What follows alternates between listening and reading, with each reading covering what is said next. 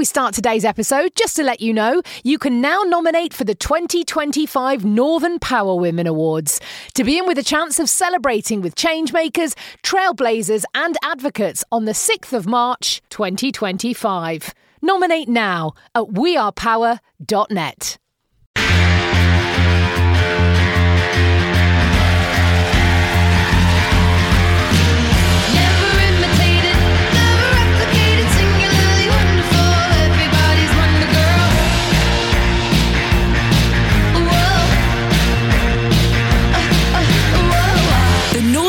Women podcast for your career and your life, no matter what business you're in. Hello and welcome to the We Power On season of the Northern Power Women podcast. I'm your host, Simone Roche, and we are now a full month on from the Northern Power Women Awards. Can you believe it? I don't know where the time goes, but as we always say, the awards is never for one night as we continue to spotlight and storytell about the amazing role models who are from and in the North. And today is no different. I am joined by the amazing Rachel Lee. Rachel founded Teleport in 2019, which is a virtual reality travel company. And like the name suggests, the company literally teleports people to different locations around the world. Initially, this was a startup idea that was converting disused phone boxes into virtual reality kiosks in which people can go inside these phone boxes in London and use VR headset to see different parts of the country. The first kiosk was launched in January 2020, but then the dreaded COVID struck a month later, and Teleport pivoted to now focusing on producing travel apps for the Oculus Quest headset. And earlier this year, Teleport launched their debut app, Teleport Scotland, on the Meta platform. The app has been critically acclaimed since released and is currently rated 4.8 out of 5. And the company has 3 other apps for England, France and Iceland coming out this year. And I saw some of your pictures from Iceland very recently. Rachel is instrumental in the business development and operations of this early stage startup and was also involved in prototyping, market research and helping the firm secure seed funding, which is no mean feat. Alongside all of this, we're delighted to see Rachel on the 2022 Northern Power Women Future List. Welcome, Rachel. Welcome to the Northern Power Women podcast. Hello. Hi. Thanks for having me. And what an introduction, Simone. Thank you so much. Do you know, it's great. I always love reading the intros. I think sometimes it's you get the information from the individual I'm having a conversation with, and I watch them as I'm reading it out. They think, oh gosh, I forgot I did that. Oh yeah, I did that. And all of a sudden you're like, wow, where did that all come from? But, you know, we've chatted before where we did the Women in Business Expo last year about setting up a business and starting out. And can you tell me what getting that first client meant to you, and where did it all come from? The first client is often always the hardest, but then you find once you've done it once, it sort of snowballs, hopefully, the best case scenario. And how that sort of came about was I was in lockdown and I was very new on the LinkedIn scene, and I was actually terrified of LinkedIn. Because every time I went on, it was someone else shouting about their achievement. And although there's nothing wrong about that, I just felt like I haven't accomplished as much as this other person. And I always felt like a bit intimidated and a bit scared. But during lockdown, and I had no choice because obviously there was no sort of socializing and no networking events going on. So I had to put myself out there. So I went on LinkedIn, and within like 2 weeks, I've reached 500 new connections. Every day I was on LinkedIn. I was connect, but also really targeting who I'm connecting with, like people in the travel industry, people who are key decision makers within their organizations, such as Visit Scotland. I was connected with the senior marketing manager of Visit Scotland, who was kind enough, lovely enough to invite us to their offices in Edinburgh. And so we took a trip to Edinburgh and we sat down with them. We had a really nice chat. And it was just really exciting. It was a very exciting period because who knew from LinkedIn you're able to connect with all these amazing people, and from there something will come out of it. So that's basically in a nutshell what sort of happened and got us our first client, really. And it's amazing that you talked about not wanting to go on LinkedIn because you're like, what have I got and what have I done? And, shall we read your intro out again, Rachel? I mean, no, it's just, I think I have a bit of imposter syndrome, as we all do. But that was lockdown in a way. It sort of shook me a bit and was like, I need to stop being so afraid. I need to stop feeling like I wasn't worth enough. And, everyone's got their own troubles and, and tribulations. And I just got to put myself out there and look at all the good that came from it. Like, I met Simone on LinkedIn, and it just snowballed from there, And you know what, the imposter syndrome is a really big thing. Last week, as part of my side hustle role, I'm an honorary officer in the Royal Navy. I was down at Britannia Royal Naval College in Dartmouth, and I had 3 days down there with 5 fellow officers. And I was really excited. Then all of a sudden, bang, it hit me, that imposter syndrome, haven't been there in 30 years. And it is that I did have that fear myself, and all of a sudden I've come out the other side of it, and I'm still reflecting, on all the good that comes. So I think imposter syndrome can be good. I think it's just like you say, like you did, you just have to jump in, embrace it, and get on with it. I think what was really instrumental as well was knowing that you had a support system there to catch you when you fall. Because during lockdown, I was still at Lancaster University, and the enterprise team there was really instrumental in sort of very, very early stages of my startup. Like, they were there, always ready to advise, ready to listen to all your troubles and work and brainstorm with you and try and solve all the business challenges that come your way as a startup. And also, obviously, seeing role models in the industry, or seeing women who are of color, who are minority, and they're pushing through stereotypes, and seeing all that and being surrounded by all that constantly really helped myself and really helped me to break through that invisible boundary that I had in my brain and my mind. But yeah, I would really, really stress, like, if you are early stage and you feel like, everything you're doing is wrong, try and find a support group that would really, listen to you, because listening is really important, and will understand you, and therefore would then encourage you to keep going forward. And that's what I had, and I was very lucky to have that at Lancaster University, and of course the amazing Northern Power Women network as well. And I think it's those multiple networks. I know you talk really fondly about your time at Lancaster Uni, and also the Pitch Up Club that you started there, and how that empowered you as well. Tell us about that Pitch Up Club. So the pitch, it's sort of a monthly pitch session that everyone comes together, and you give a 60-second pitch of your startup idea. It doesn't have to be already established. It can be at any stage in your startup. It could just be an idea. And we sort of give each other feedback on how we can improve, because we've got different types of, at university, meet all types of different people, right?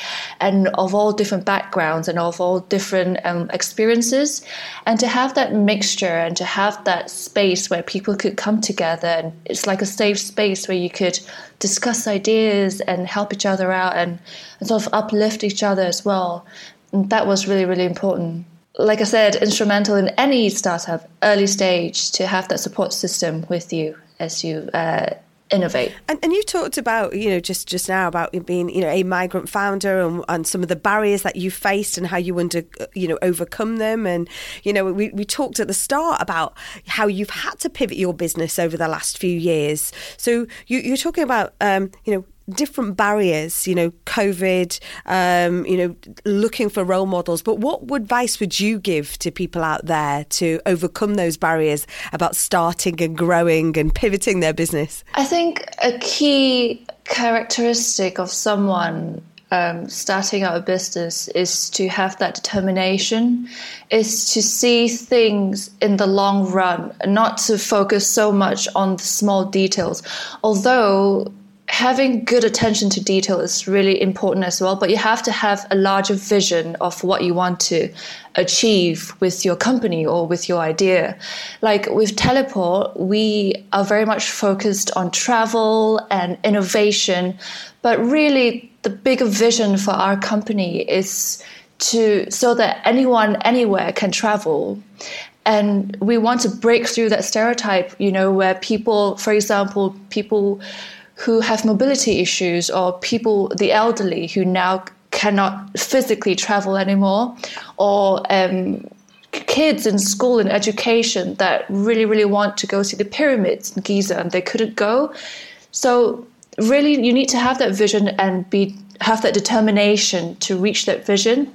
And you said, Simone, as a migrant founder, it can, again, imposter syndrome really hits hard as a migrant founder, because you're in a whole new environment, you're in a whole new country, you've got your family back home, your friends back home, you're basically starting fresh in a new country, and you won't necessarily have the tools or the knowledge of, for example, funding. That's one of the questions I get a lot. How do you find funding for a startup? And if you're a minority migrant founder, you might find it a bit more, I wouldn't say difficult, but like an invisible barrier that you have to break through even more, just because you have that mindset that, I'm not from here, I'm not from around here, like people, they might not want to support me, but that's not true. That's what I found is not true. Like people here, it's just, everyone's just so lovely and everyone's so supportive, especially in the startup community.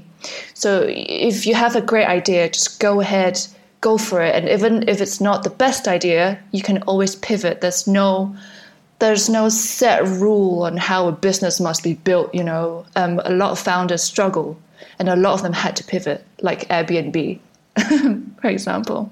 Well, but it is, and it's that innovating, isn't it? Innovating on your own brand. So you're an innovator in the first place. So it's almost going back to square one and going, if this is what we need to do, then innovate and innovate again. Don't be afraid of it. Yeah, exactly. And it all comes back to the support system, like I said as well. If you have that behind you, backing you up, you won't be afraid to innovate, to change and change direction. I think that's that power, like you say, the power of the community, the power of the mentorship, the power of the horizontal mentoring as well. It's not always having to seek out and find very experienced people. Sometimes it's just having that conversation between yourselves, isn't it? And that power in that community to ask the question that no question's a silly question. Mm-hmm. Yeah, exactly. And I used to be so scared of asking silly questions, but not anymore, I guess. Well, I've got a silly question for you now. Tell us about the metaverse. We're all just getting to grip with Facebook's transition from the Meta or to Meta in the metaverse. Tell us how your launching on a Meta platform has been. Can you tell our listeners out there in Northern Power Women land, what is it? Help us understand it. Okay, so the metaverse is basically, think of it as like an online universe. So it's sort of everything on there, it's sort of built to mirror the real life environment, but it's been built digitally. So you could have buildings in there, you could have cars, you could have clothing. I'm sure you've heard of NFTs. That's really starting to blow up at the moment. But what we're doing at Teleport is we are developing travel apps for different countries, and we're actually filming the real life content in 3D and with spatial audio as well. So we just launched beginning of this year, and it was really, really exciting period. And Meta is now, obviously a lot of investments are now pouring into the metaverse. Some people are saying that it could be the next internet. Remember when the internet boom happened? So the Meta is sort of similar, but it's like an online digital environment where you can build a house, you can meet friends, you can go on to a trip together, but in avatars. But it's really exciting. And Facebook, obviously now called Meta, they're the leading company in producing this online sort of virtual environment. And in there, they facilitate a lot of gaming as well. It's very big amongst the gamers, gaming societies and all that. But actually, a poll in 2016 found that VR technology in tourism is actually the most desired use, followed by like major events and all that. So we're hoping to ride the wave of VR tourism in the next few months or years. Wow, that is amazing. I can now see ahead, Rachel, is the Northern Power Women metaverse. I can see it now. Avatars galore, collaborating, using power for good and, building a changing, more equal world. I'm sure that's going to be the future, right? Yes, definitely. And it's insane, the technology now. Haptic suits, I don't know if you've heard of that. You basically put on a suit and you can move things around in the digital world, and people can come and people can see you riding a bike in the metaverse, for example. It's insane. But it's really, really exciting time now with technology. It's limitless. It's endless possibilities. And this is why, Rachel, that you are on our 2022 Future List. What does that mean to you? Oh my God, that is... I wasn't expecting it. Someone nominated me anonymously, so I don't know who that was, but thank you. Thank you so much. And it just means so much to me, but especially to be on the list with all these other amazing women as well, like trailblazers in their own industry and their own work that they do. And I think personally, it's given me more motivation and more, it's sort of just sparked that fire and sort of kept that fire going within me and continue to push for gender equality, especially in the technology sector, in the VR sector, because I don't really see a lot of women in VR. But, I'm not from a tech background. I'm not a techie. I'm more of like a people person. So it just goes to show you don't have to know how to code to be in the industry. Anyone can be in the industry. So, yeah, it really means a lot. Such an honour. And you're such a trailblazer, and I'm so delighted that you've been able to join us today on the Northern Power Women podcast. Thank you, Rachel. Wish you well, and we can't wait to keep following your progress into the metaverse, and we need to come back and have another episode about NFTs. But thanks so much for joining us today, Rachel. Thanks, Simone. Thank you. And if you love our episodes, please let us know by rating, reviewing and subscribing to the podcast. Let your friends know about us. Reach out on socials, North Power Women on Twitter or Northern Power Women on all our other social media. Drop us a line at podcast@northernpowerwomen.com. Join us next Monday. I'll be joined by another wonderful role model from the Northern Power Women community. I'm Simone Roche, and you've been listening to the Northern Power Women podcast, a What Goes On Media production.